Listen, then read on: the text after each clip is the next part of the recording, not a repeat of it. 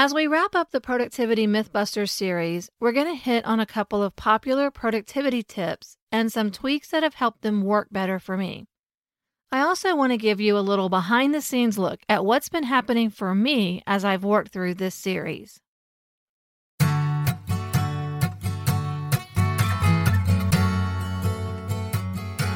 Hey friend, welcome to Just One Simple Thing, the podcast where we find the intersection of practical solutions, biblical truth, and creativity as you lead in ministry and business. In order to make an impact, you have to take action, even when you aren't 100% sure what God is up to. If you're tired of trying all the things and ready to do a new thing, this is the place for you. I'm your host, Krista Hutchins, a project manager, coach, wife, mom, encourager, and friend. In each episode, we tackle a specific issue keeping you stuck as you chase after your God dream, and give you just one simple thing to help bring clarity to your swirl of creative ideas. Now, let's go solve a problem. Hey y'all, and welcome to episode 33 of Just One Simple Thing. We're wrapping up the Productivity Mythbusters series, and I gotta tell you, this series did not pan out at all like I expected. Before I dive into two popular productivity tips, let me give you a little view of what's been happening on my side of the mic. The original idea for the series was to look at common productivity tips and hacks and determine if they really work for everybody. Pretty straightforward. But as I always do when I'm sharing practical tips, I went to God's Word to find insight from Him and make sure that what I'm teaching lines up with His Word. That's when I found the two verses about spacious places and pleasant boundaries, Psalm 16:6 and 2 Samuel 22:20. In these two verses, I was reminded that God has given us boundaries for our protection, and He desires for us to live in spacious places because He delights in us. You may have noticed that message getting stronger and stronger throughout the month because God just wouldn't let me let go of it. This past weekend, I had the honor of speaking to a group of writer friends who gathered to learn from and encourage each other. Many of these ladies have been part of my journey since the very beginning. We've supported each other, shared each other's content, encouraged one another, and helped each other learn and grow in this online ministry space. I had the opportunity to share this message with them of spacious places and pleasant boundaries.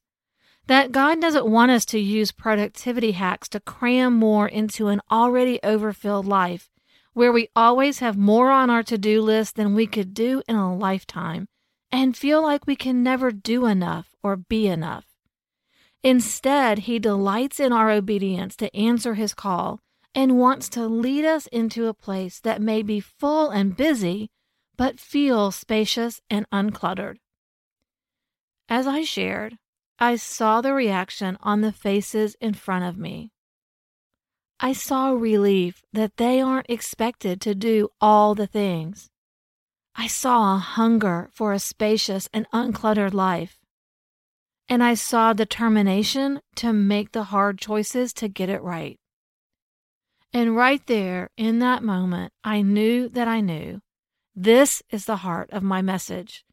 This is where I want to lead you in the coming weeks and months, to make the most of God's calling on your life while still honoring the boundaries He's given and operating in a spacious place. So even though we're wrapping up this series, this isn't the last you'll hear from me about these ideas. I hope you'll be able to recognize them as a thread tying together all the other topics we cover. And I want to give a big shout out to the girls who gathered this weekend. Your response was a gift, and I can't wait for us to gather again. Okay, now let's get on to those last two productivity tips. We'll start with what I call Pomodoro Plus. Many people advocate using the Pomodoro method to manage your time while working. In the classic Pomodoro method, you work for 25 minutes, then take a 5-minute break. It's backed by a pile of scientific studies showing that the do and break rhythm fights mental boredom, improves your decision making, boosts your ability to focus, and resets your body.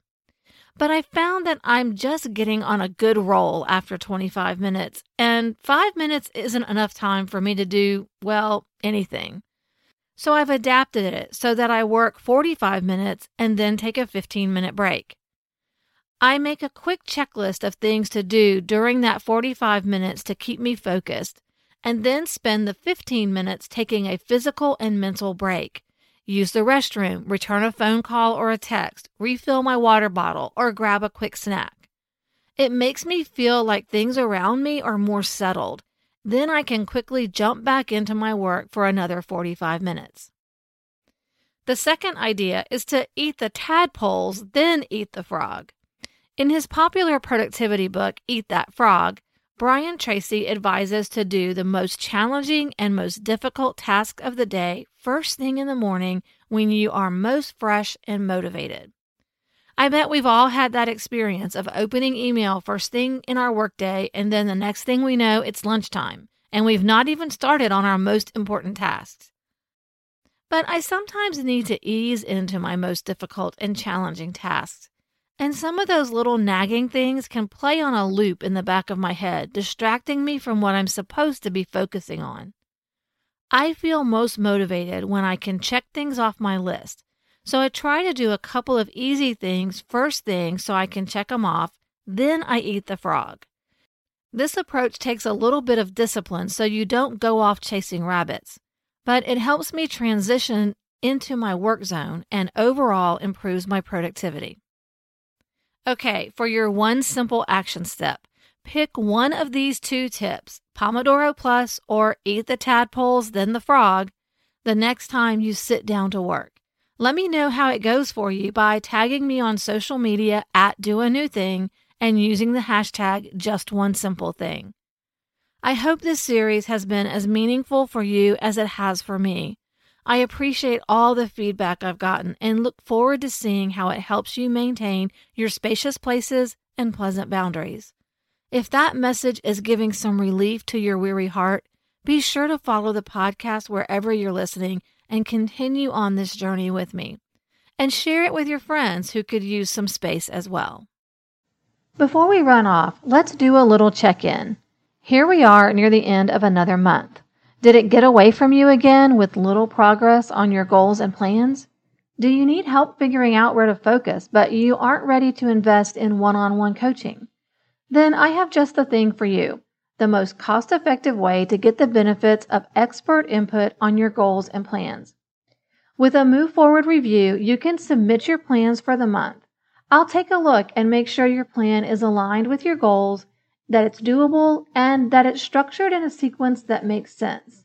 Then I'll email you my feedback along with resource recommendations for areas where you may be stuck, and perhaps a little tough grace if you need it, just like I give in my one-on-one coaching calls. Y'all, I'm just being honest here. This is the biggest bang for the buck of all my products and services. If you've ever wanted an affordable and time-efficient way to benefit from my project management experience, this is it. You can get all the details at the link in the show notes. And remember, clarity comes from action, and action can be just one simple thing.